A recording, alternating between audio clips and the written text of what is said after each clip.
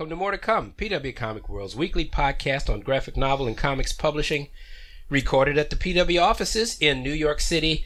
I'm Calvin Reed, Senior News Editor of Publishers Weekly and co-editor of PW Comics World. Check us out online at publishersweekly.com/comics. And I'm Heidi McDonald. I'm the graphic novels review editor for Publishers Weekly and the editor-in-chief of The Beat at comicsbeat.com. Check us out on Twitter at PW Comics World. And I'm Kate Fitzsimmons. I'm the podcast producer, and you can find us online on Tumblr at pwcomicsworld.tumblr.com. And don't forget, you can subscribe to More to Come on iTunes and on social media, and that's Facebook. We're at facebook.com/PW Comics World. All right, this week on More to Come, New York Comic Con wrap-up, Pepe the Frog Lives, and the digital roundup. So, New York Comic Con. Yes. Great or the greatest? Well, it was so great. We had to delay doing the podcast a week because we were so exhausted we couldn't even talk. Wiped out. Well, We to were be just fair, wiped out. we bombarded our listeners with vast quantities of true. podcasts. That Lots is true. of interviews. That is true. They're Well, you live could see from the how floor. you could see how You just look in our how feed, busy man. we were. Yeah. Yes. So, how many tickets? 180? 5,000. Yes. 185,000 tickets sold over 4 days. I don't know. Bigger, most grandiose. Well, I mean, it's very interesting here in New York, of course, because there isn't as I understand it, a cap on ticket sales. Right. Long as the floor is moving and things look kosher. Well, the I don't fire think marshals will let the party go on. You know right? what? I that stretches the meaning of the word kosher, Calvin. I mean, I think it's as long as the fire marshals. I mean, I want to cast shade, but I mean, the old joke was that they had to be paid off. I mean, Well, if you take one, maybe- I will say, I think we were talking about this briefly, but I do think it wasn't. I never felt panicky. No, Yeah, it Unlike was- in past years my where I point. felt panic and That's was my trapped point. and couldn't move. So nobody felt panic this year. Yeah, so that's it a big was improvement. tight. There were but a it lot didn't- of people on the floor at I didn't almost wanna all die. times. Yeah. But everything was moving. I mean, obviously, this is a segue into the overall strategy of New York Comic Con, which is to get people off of the floor Right. at these satellite events. Well, I will say that one of our booth workers, my friend Eve, really does not like crowds. But Allie Carter is one of her favorite authors and was going to be there Saturday. So she said, I'm going to do it. This is a book con. But, well, the book con. But then, she had to come to our part. Sure.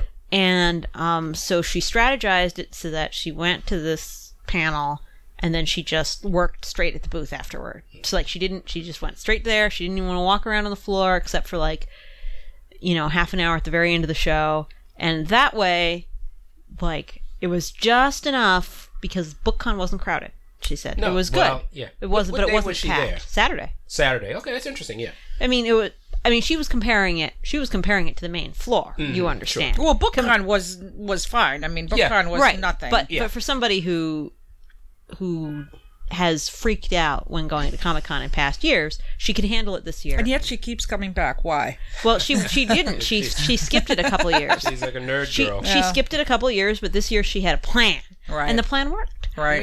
But I think it worked because the floor, while dense, was not as bad. I thought it was interesting that they started to put up signs saying what I have always said, which is don't take your cosplay pictures in the middle of the hall. Right. Then Yeah, they were. I nobody didn't. But they pays did any it attention. anyway. I didn't No one see pays any anybody attention to enforcing that. But you know what? When Yeah. you see enough signs that say not to do something, a few people are going to not do it. There are always rule few breakers. people who will There's do always going to be rule followers too. I found who will follow any Yeah, rule that's that true. they see posted. But yeah. I mean, they had the outside open. The outside path to Artist Alley was open. I mean, it was That always really helped a lot. crowded, but it was The never hallway quite to as bad. Artist Alley also was jammed at all times, but kept moving each of the times I was But there anyway. also, very important, I noticed that there were a lot fewer of what I would call disruptive activations. That's a good point. Yeah. Yes. Like last year, they More had than a Jurassic World Very- activation in the main corridor. That was like these raptors, these, what do you call them? Animatronic raptors. Yes. There would constantly be a huge crowd gathered around. And they made it annoying.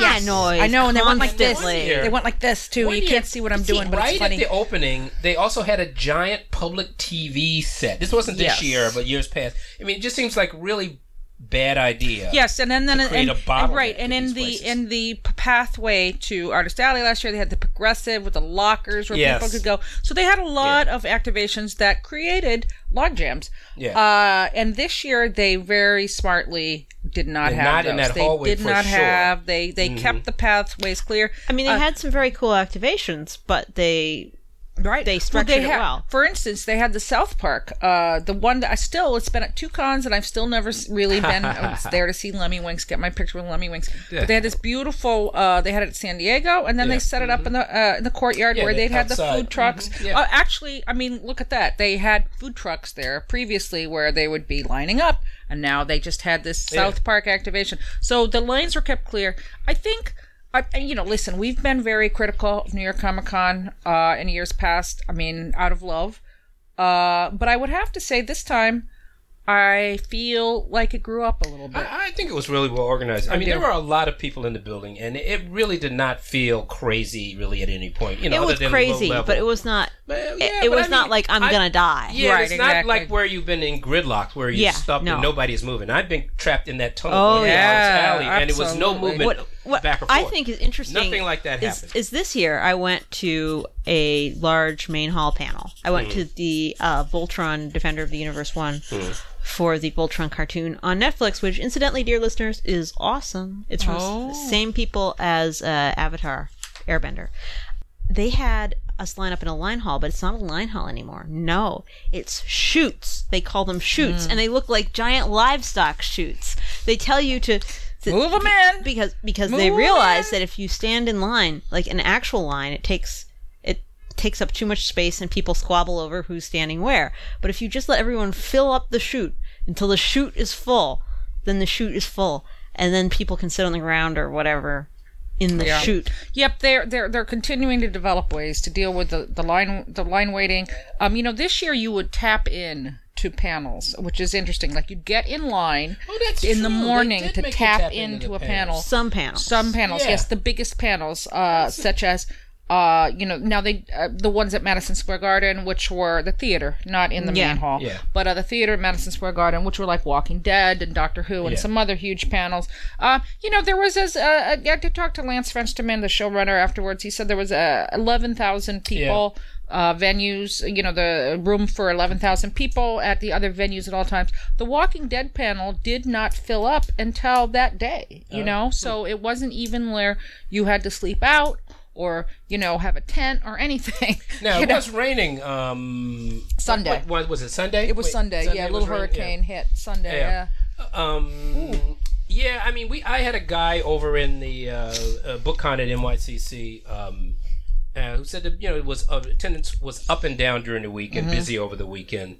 But basically, these things are doing what Lance wants them to do. They're taking people off the floor, and they're not filled to capacity. So he feels like they probably feel like they can do a little bit more to get people. Yes, and that is the way the show is going. There are going to be more and more. As Lance told me.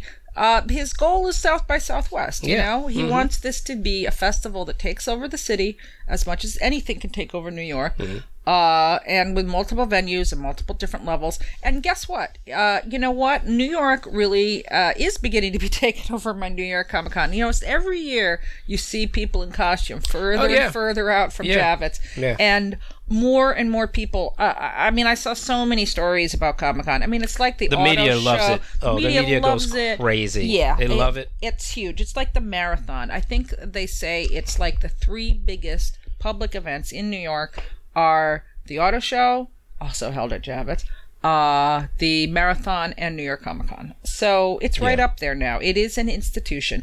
And the new train yard, the new Hudson Yards subway station is just a miracle. Oh, except when it doesn't work, you guys. That's when true. I was leaving on Saturday, that's not good. Yeah. When I was leaving, I don't know if any of you guys had this, so the escalator wasn't working. I've heard other people complain about it, but it didn't happen to me. There was it was thank God the escalator going down, because there's no way anyone going up would only survival of the fittest. It's myself one would of not the be included. deepest stations in the city. But like as the escalator was stopped, so people got on it and then saw they had to walk. And if you're a normal human such as myself, I'm not afraid of heights, but I don't like walking down an escalator. Nobody does, because it's so much steeper than These a are normal. really steep. Yeah. And there were literally people gasping and moaning, as myself included. And then there were people who were stopped halfway down having a panic attack. I mean, it was really dramatic. Not okay, I'm not even exaggerating. Yeah. It was like some Poseidon Adventure stuff there.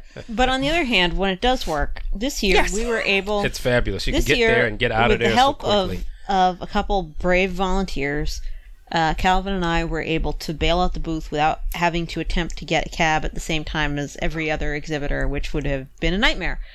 We could just drag everything onto the subway. Getting there and leaving has never been better. So easy. No, it's great.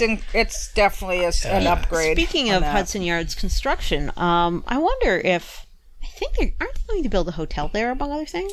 That is, well, probably there will be. So then maybe the Comic-Con will use their ballroom or whatever. Well, I mean, this is the other thing that is, this was the one sad thing, is that wonderful Artist Alley area in the Javits North, this is the last time. Yeah, going to tear that's it going down. to be a drag, yeah. I mean, this is really, really sad. Now, a couple of people told me off the record that it's going to be downstairs in Hall C.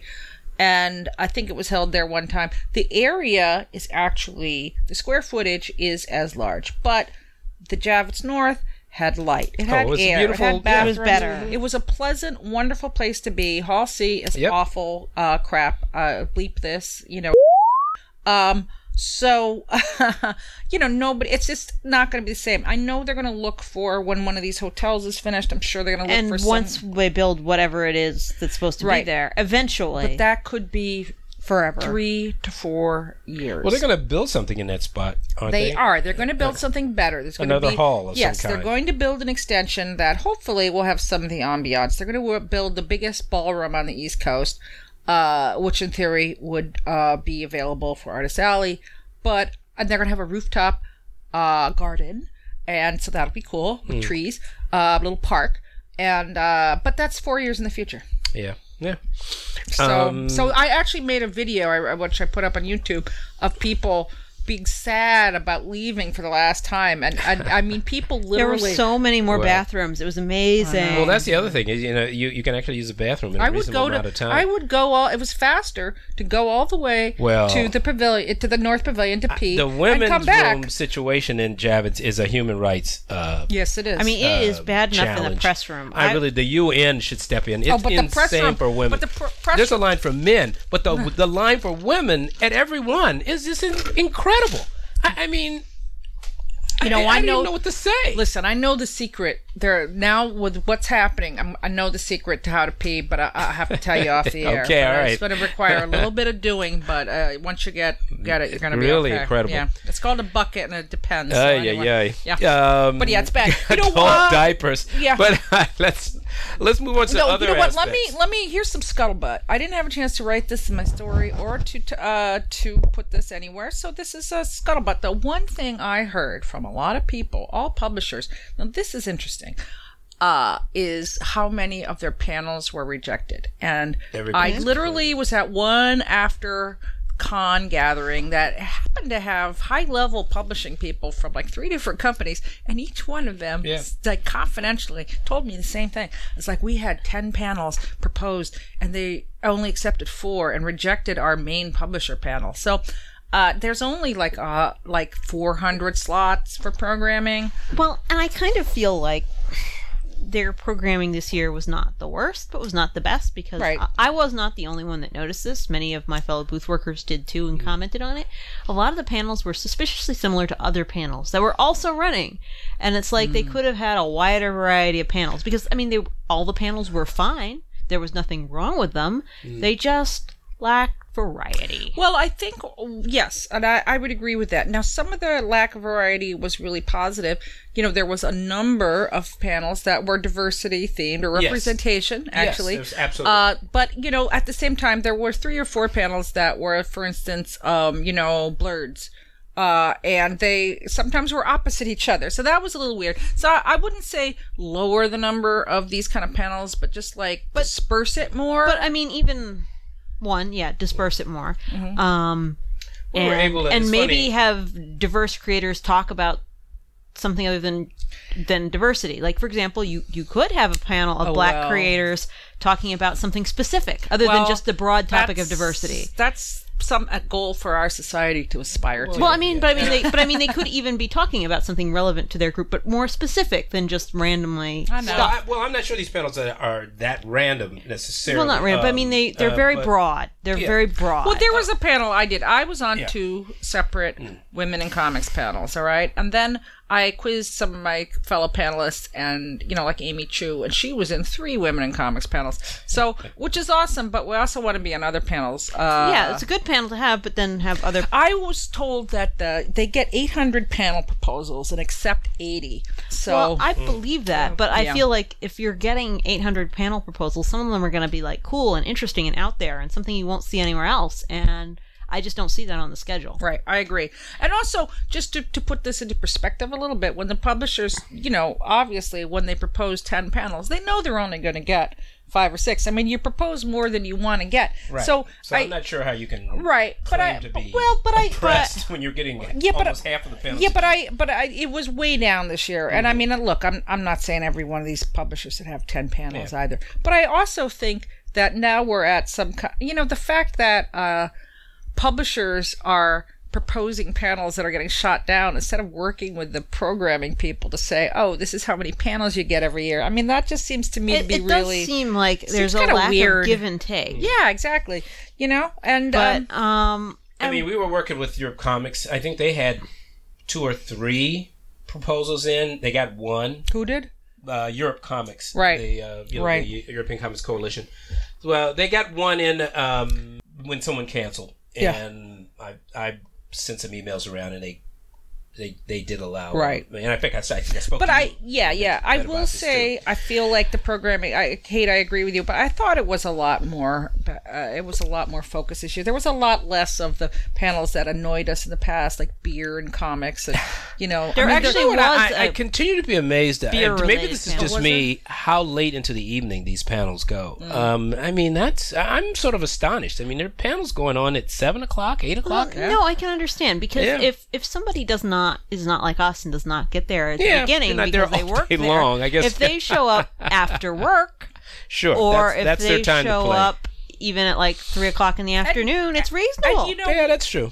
Something else, and I said this to a lot of people, is that we're so jaded about going to Comic-Cons. We go to count. Well, you really go. I mean, I go to. But I know, but we all go to a lot of. We all go to a lot of. Calvin, how many years in a row have you been to? Well, I've been going a lot. Yes, I've gone. Been to every New York I've gone to 3 or 4 per. Right. So basically, 20 years. Yeah. And, but for some people, this is a real goal. Yes, absolutely. And also, even though they're late, I mean, anime cons traditionally have very. Oh, they go really late into the night because this is a lifestyle thing. Yeah. I mean, this is what. And very often, I guess people are there for one day when we're there every day, and we're Calvin, it's also like this is what they're there to do. Yes, absolutely. Right, and it's. That's right. I retract my my sullen disapproval. Of late panels.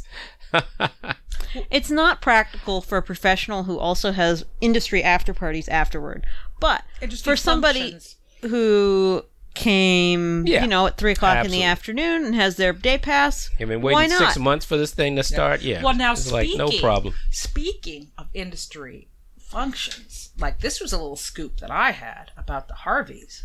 What? So next year the Harveys. Yes, the Harveys are moving. Yeah. New York Comic Con. Yeah.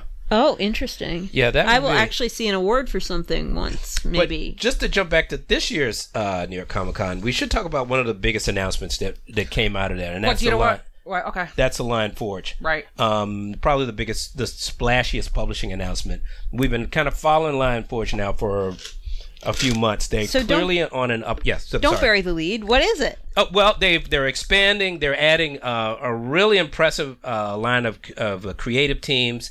Very diverse. They've launched their own superhero universe, a diverse, multicultural superhero universe. They've added a kids line, a genuine kids line to Roar. They're which is now going to be teens and YA graphic novels, and Cub House will be pre-K to 12 years old. And you know, they've hired a lot of very well-known professional people. Any creators who our listeners might have heard of? Absolutely. On the creative teams, we got David Walker, who's he's done for Marvel and DC. He's written Cyborg and Power Man, since we're in a Luke Cage moment here.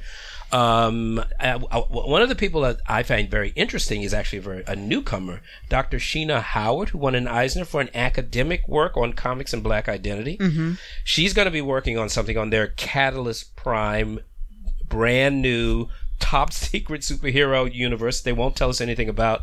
Just announced the creative teams. Alexa Campy is working on it. Who am I leaving out? Christopher Priest is Christopher involved. Priest. How could I forget? I forget that. I think Pop Man, one of the artists. Yes. Chuck, what's his name? Does Bounce. Joe Casey is involved. So they have an A-list. It's full of A-list. And the newcomers are also very, great. They just announced it. Just the outlines. They just said the name of the thing and who was working on it. They haven't given any details. It's about the plots or storylines. But obviously they've hired a lot. Well, yeah, they've hired a lot of. I think it's actually kind of brave of a publisher that is not Marvel or DC to start a superhero line, because even publishers that do very well at everything else, that market's really saturated. So unless you do something really unusual, it's just super hard to make a go of it. And I mean, I'm glad that's not their entire plan. They're also adding many other things, and maybe they'll pull it off.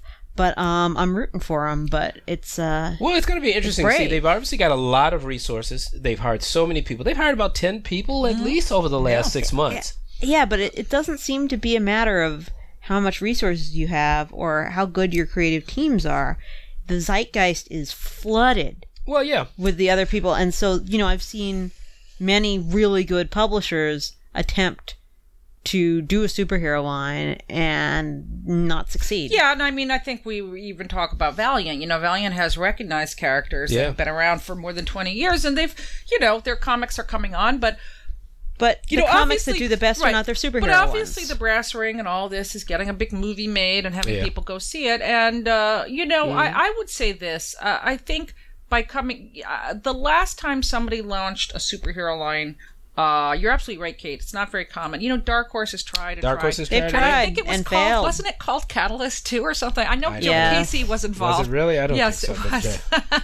And, so wherever Joe Casey goes, Catalyst follows. But, and it failed. Or Archie. Yeah. Yes, Archie. Archie tried. Yes, Archie tried. And now, so the one thing that Lionforge has done differently about this is instead of saying, guess what, we've got these really cool characters that you're going to love, is they've said, we have these really cool characters that are aimed at a specific audience and are more representational. Yes. And so it has a focus and a target. Mm-hmm. And, at least it has a target. Yes. And also, I would say that this is a little, rubber hits the road sort of thing, because we see all the time people calling for more diverse heroes and more diversity. But the thing is that, are there enough? The question is, if you don't have, aren't pulling from another audience as well. Because it's one thing if you're pulling from the Marvel audience and the audience looking for that diversity. Or if you're pulling from, the audience that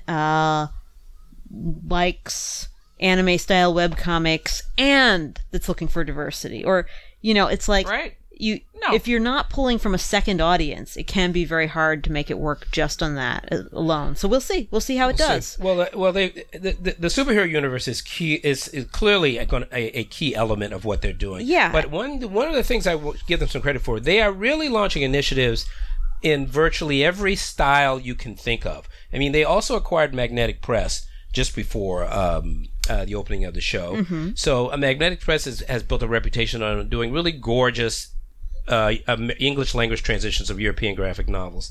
They may even be getting involved in some original publishing. So they're publishing on that front. Aren't they doing the Voltron licensed graphic novels and comics? Yeah, I mean, Lionforge traditionally up until now has been doing licensed comics, and they've had a lot of stops and starts. Yeah, I mean, they've done a lot of stuff on and off, and but they have not totally crashed. No, they haven't crashed. They've got a lot of resources. There's deep pockets behind this company, and they've hired I was talking to somebody. I don't know if I'd compare it to the Dirty. It's not the Dirty Dozen, really. It's not really the Magnificent Seven. The Dream Team? No, it's more like Space Cowboys, or it's more like here's this tease. Maybe Challengers of the Unknown. Maybe a little bit Doom Patrol. Yeah. I mean, this is the team that everybody had. They've all come from somewhere else. They've already done it basically, and now it is sort of like a weird Expendables plot. Expendables. That's exactly what it is. It is. We love them all, but yes. I mean, it and is. Now here they are again. It's like the plot of an adventure movie where you see the characters sort of doing odd things, and then all of a sudden they get the call, right? And they all show up. So we love them all. I mean, Joe Illidge, Rich Johnson, Mark Smiley. I mean, these guys have been on the scene forever. They've got great stuff behind them. We're going to see what they do in the future. And somebody whose name I can't remember, but she's running the Cub House, and she was Andrea Colvin. Andrea Colvin, who was at United Media. Yeah. So did their line of kids books, which is very successful. So even one of our old writers, Beth Scorzato, isn't she the managing editor over there now? Is, yes. So it's definitely a veteran. They've assembled a squad of. It is the Expendables. So anyway, that I think was the big coming out, But I want to go back just before we leave the topic of New York Comic Con. I want to go back to the whole Harvey. I want to go back to the Harvey's thing because I think that was a pretty significant, it's a pretty significant move leaving Baltimore, and I've reported from it several times, and there was a lot of issues with it. Well, we know. We talked about them. Yes, in many we cases. did. And so, why don't we do a quick refresh of what those are? I don't think that what the family said was very. That's just my guess because it was too long. The nominees were a joke. The nominees were getting ridiculous. Yes, the nominees were a joke. One publisher would get 40 or 50. I mean, it was ridiculous. Yes, it was. And my feeling after the last couple times going is it comes from the Kurtzman family who licensed the name. I don't know what the business arrangement is, but they couldn't have been too thrilled with it. No. So moving in. What I heard was that Reed Pop is partnered with them. Everybody said it's going to be at New York Comic Con, so this is really going to create a whole new thing to do at night. I mean, I could just see Reed making this a VIP event and selling tickets, and at the Harveys when they were at Baltimore Comic-Con there were none of the winners ever showed up. So that might just change I think that's going to change at New York Comic-Con. I mean, it's funny, I don't know, I'm in the book world, so I tell you, I've always sort of used a comparison between the National Book Awards and the NBC, the National Book Critics Circle Awards, which are sort of the NBA are the predominant, the preeminent literary awards. Then in the NBCCs are really great too, but it's a different scene. So I've always sort of thought of the Kurtzman Awards and the Eisners in that game, but this is a potential now for them to really lift the game of the Harveys absolutely to a much higher level than it's been in the past few years. And they have not yet. I mean, none of this is announced. I mean, this is just it was announced they were leaving Baltimore, but I heard from quite a few people that it was going to New York Comic Con. They have not announced how they will be doing the nominations in the future, so we'll see. Word is there might be some changes. I don't think there's any doubt about it. Something's got to be changed about what's been happening the last few years. What'll be interesting to see whether it'll be a gala event on Friday night or Saturday night. Yes, that's the biggest question. And where it will be. So that's the only thing that we're waiting for here. But I think this is the best thing that could have happened to the Harveys. Well, let's not leave New York Comic Con yet, because I have New York Comic Con thoughts. And one thing, just a quick mention of, this award changing, is one of the people I interviewed at the convention was Bill Fawcett, who is the head of the new Dragon Awards, which they've decided is going to be a People's Choice Award for fanish media, for, science fiction and fantasy and comic books and so on. And it came about as a sort of positive response to the various brouhahas and complaints surrounding the Hugos. And the idea was, well, okay, if you're saying Hugos don't represent what the audience likes, then let's make an award that anybody can vote in and they don't have to pay. And so the model is, given that he keeps referring to it as People's Choice Award, is I think that it's, as far as I can tell, that the model is to the Hugo's, Oscars and the Nebula's Golden Globes. They are going to be the MTV Popcorn Awards. Right. Well, as long as they don't turn into the Pervert's Choice Awards. Well, I don't think they will. I mean, because basically anyone can vote on it, and I don't think unfortunate only legacy, I guess, of Dragon Con. Huh?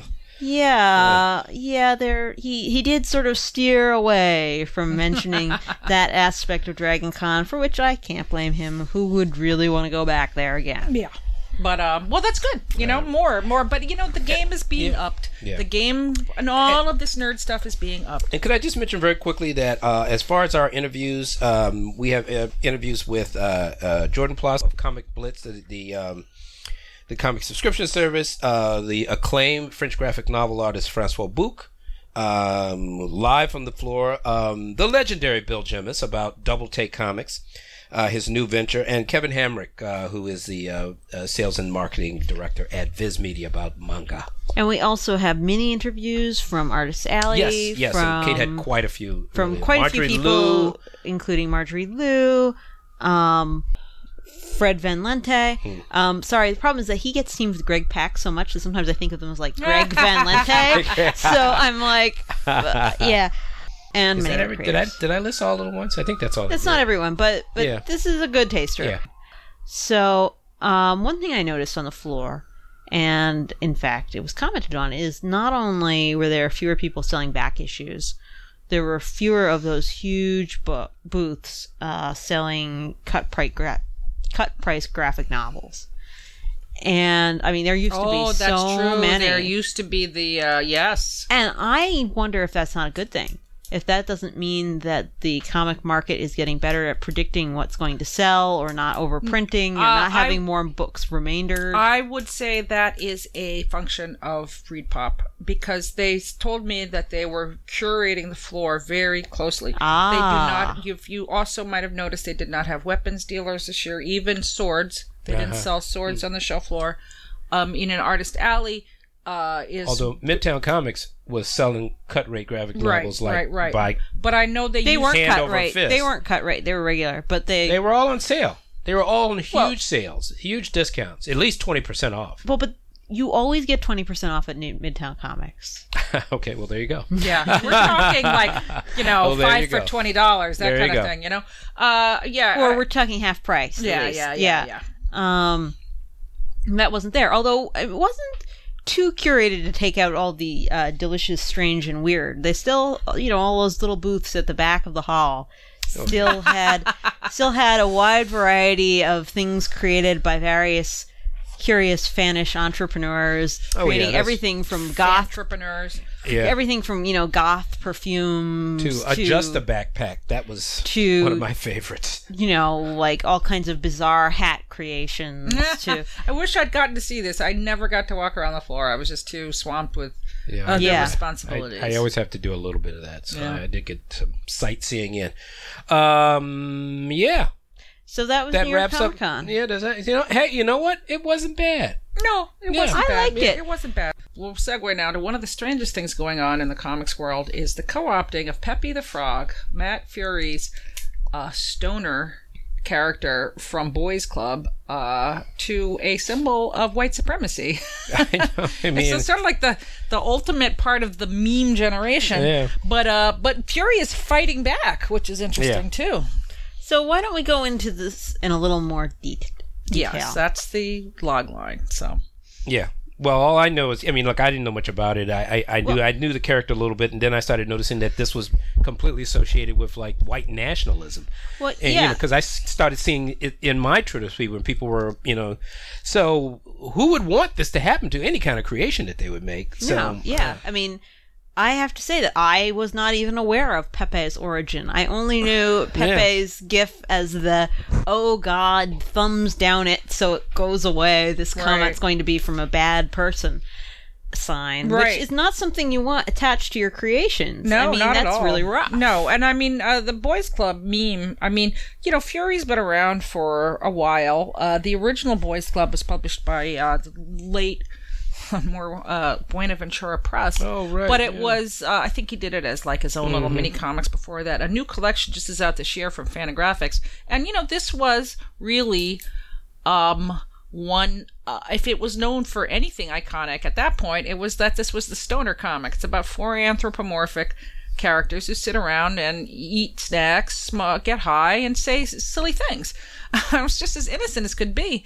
And now Jeet here, who is a sometimes comic scholar, actually once or twice has even contributed to Publishers Weekly, and he writes for the National Review in Canada. And he wrote a really interesting piece that talked about the whole use of animals and anthropomorphism in, supremacist settings. And frogs in particular. Have... Really? Who knew? Yeah. Who knew? Yeah, but I mean, he even had like a picture from Mickey Mouse, because some people say Mickey Mouse is also based on minstrel caricatures with the white gloves, with the white jazz gloves, hands. Felix the Cat. I mean, a lot of characters do go back to have this kind of minstrel origin. Anyway, the article by Jeet Healer for the National Review is must reading about all this. But I think what's most interesting is that Fury. So really, this hit ahead when the Jewish Defense League officially put Pepe on their list of banned characters, but like characters racist characters. Right, racist characters. That's symbols of racism. Right up there with the Confederate flag and the swastika. Yeah. Is Pepe the Frog. Yeah. And so at that point, Fury was really like, hey, dude, this isn't cool. And I mean, if you read... Stoner outrage. Yeah, well, if you read his interviews, that's pretty much what he says. Not quite in so many words. But anyways, he actually teamed up with the JDL. Yeah. And they're starting a hashtag called Save Pepe, and he's trying to take back his character. Yeah, good for him. Yeah, and I mean, it is.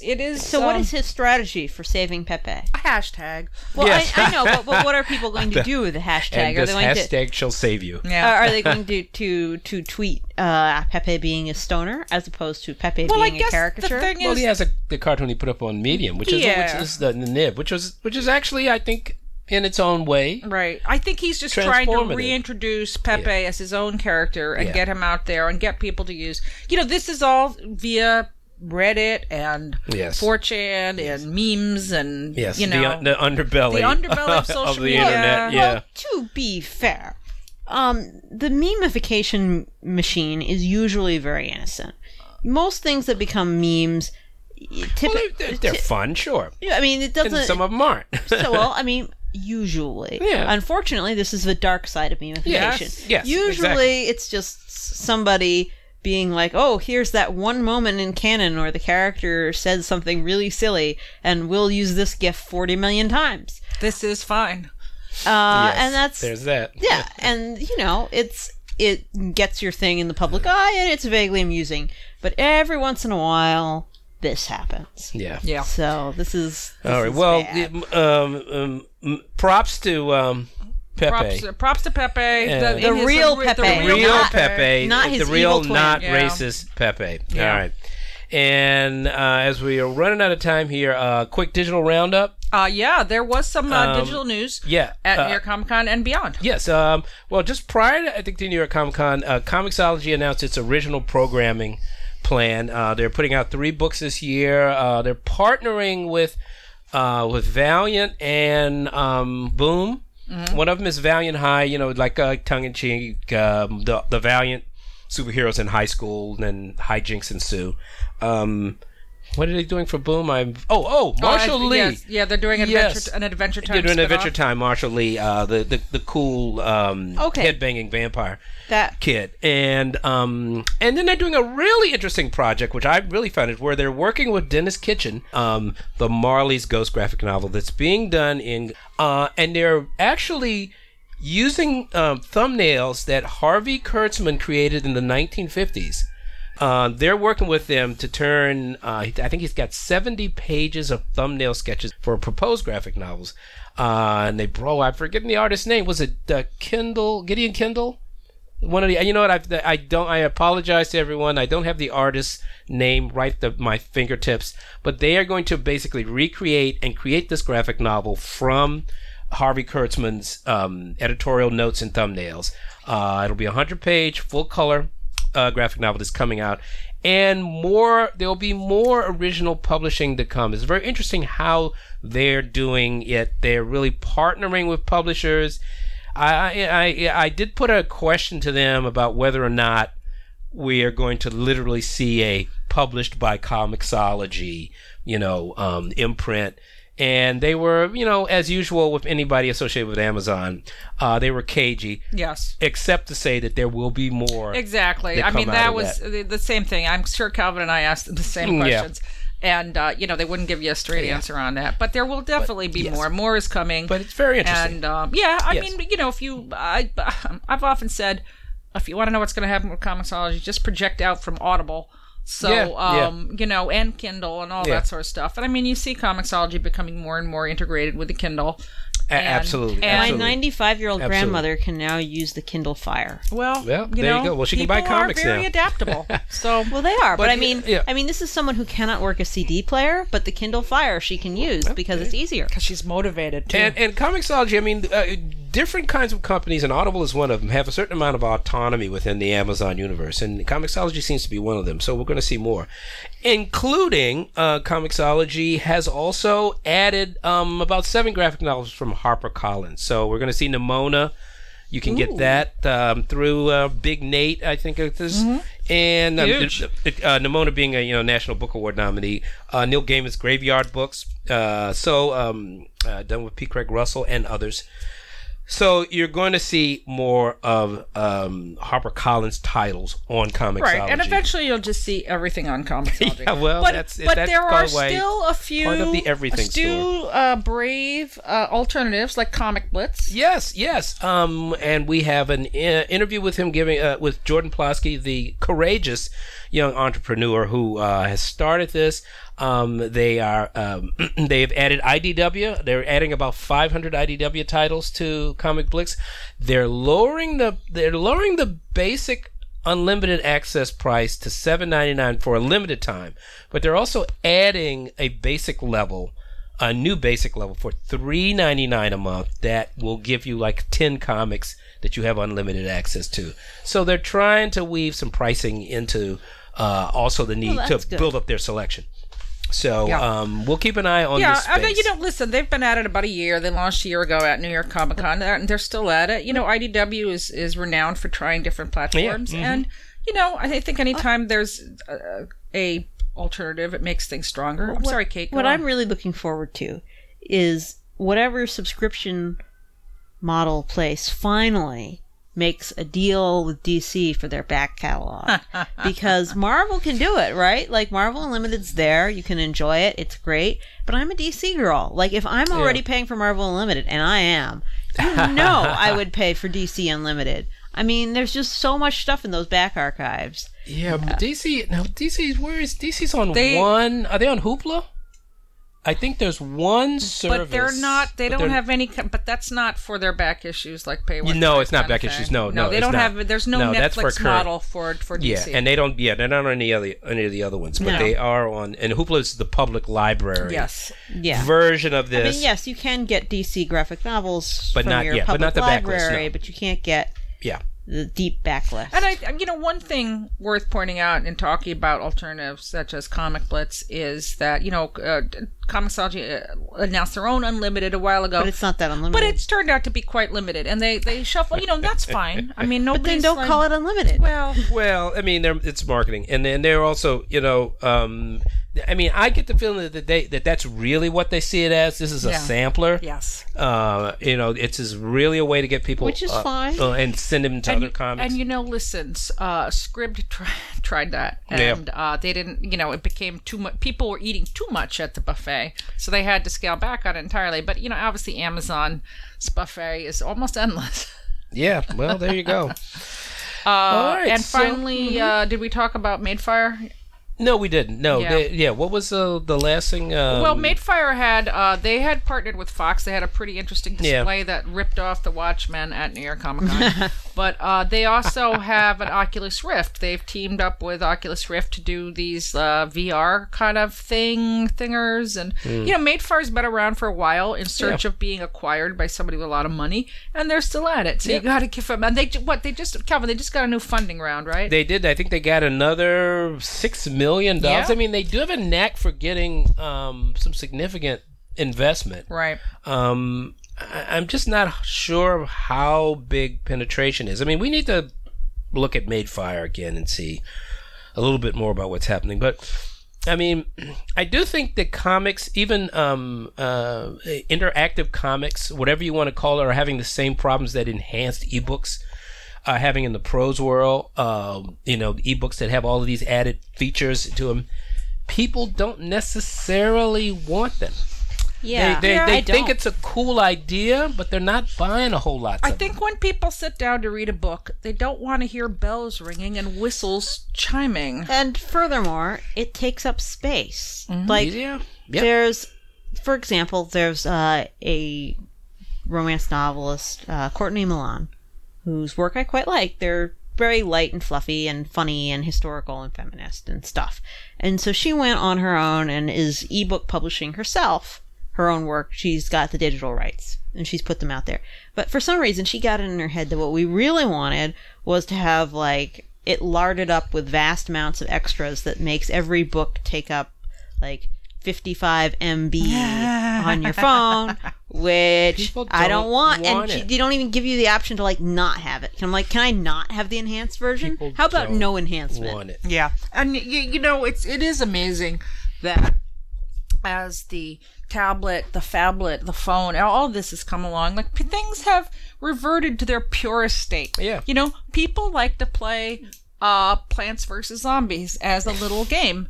Where you try to kill zombies with your plants. Yep. They don't like reading it as an enhanced comic book that jumps out and it has 3D projections. No, in fact, people are saying that the best thing about a tablet is that it looks exactly like a comic book page. I know, and I mean, it is really. I call it the umbrella theory. Sometimes something is designed in a way so that it really can't be improved upon. Yeah, and apparently the comic book page actually is pretty good, just the way it is. It's actually a very good size, like a page of prose. Yeah, that's what people want.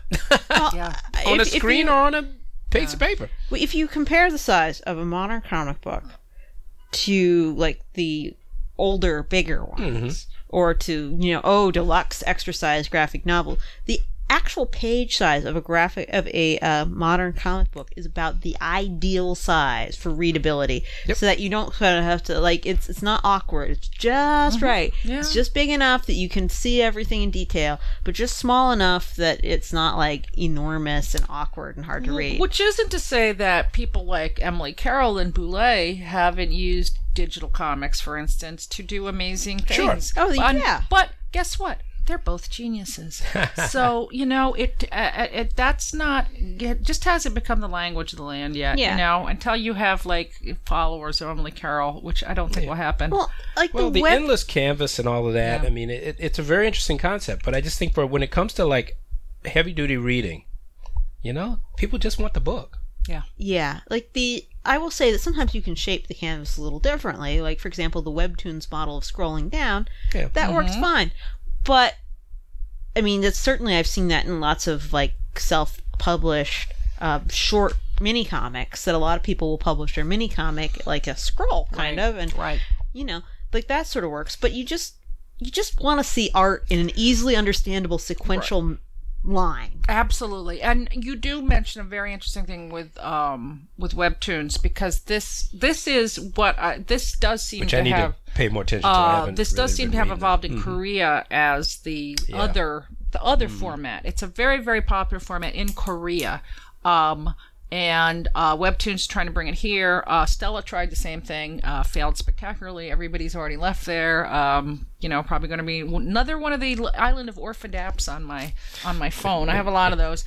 But you're right, Kate. The scrolling downward, panels optimized for your phone is it could be an alternative that emerges, or it could be just another also ran here. Well, it could. I think it has established itself, not necessarily through webtoons, but just through people doing it, because it's just easy to put your art like boom, boom, boom, as something that people do on their blogs or their Tumblrs or their whatever in order to get a short mini comic out there. Like it already exists as a format to put your mini comic in. But whether it will translate to longer works for, English speakers, I don't know. We'll see. Yeah. Developing. More to come on that. More to come on that. So, So, now to the briefs. We actually only have one brief, dear listeners. A brief. because all the other parts of the news ate my briefs, which is good. It's nice to have a cohesive whole for once. But today's brief is about Rurouni Kenshin, one of the most popular manga turned anime turned live action and musical series ever, is now having a spin-off from the very same creator and his wife, who's getting in on the action.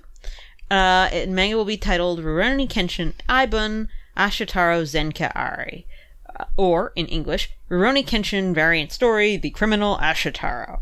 Yeah, okay. Ashitaro. Let's do this. So undoubtedly, given that they in the past did a one-off spin-off about a different villain, this will probably be more of that. Fans are already eager to see more of their favorite characters, and we will sit on the edge of our seats to see it. All right. Very good. Well, yeah, I think the entire comics industry is recovering from New York Comic Con, the last big show of the year, and so are we. So we've had our say. Yeah. And there will be more to come.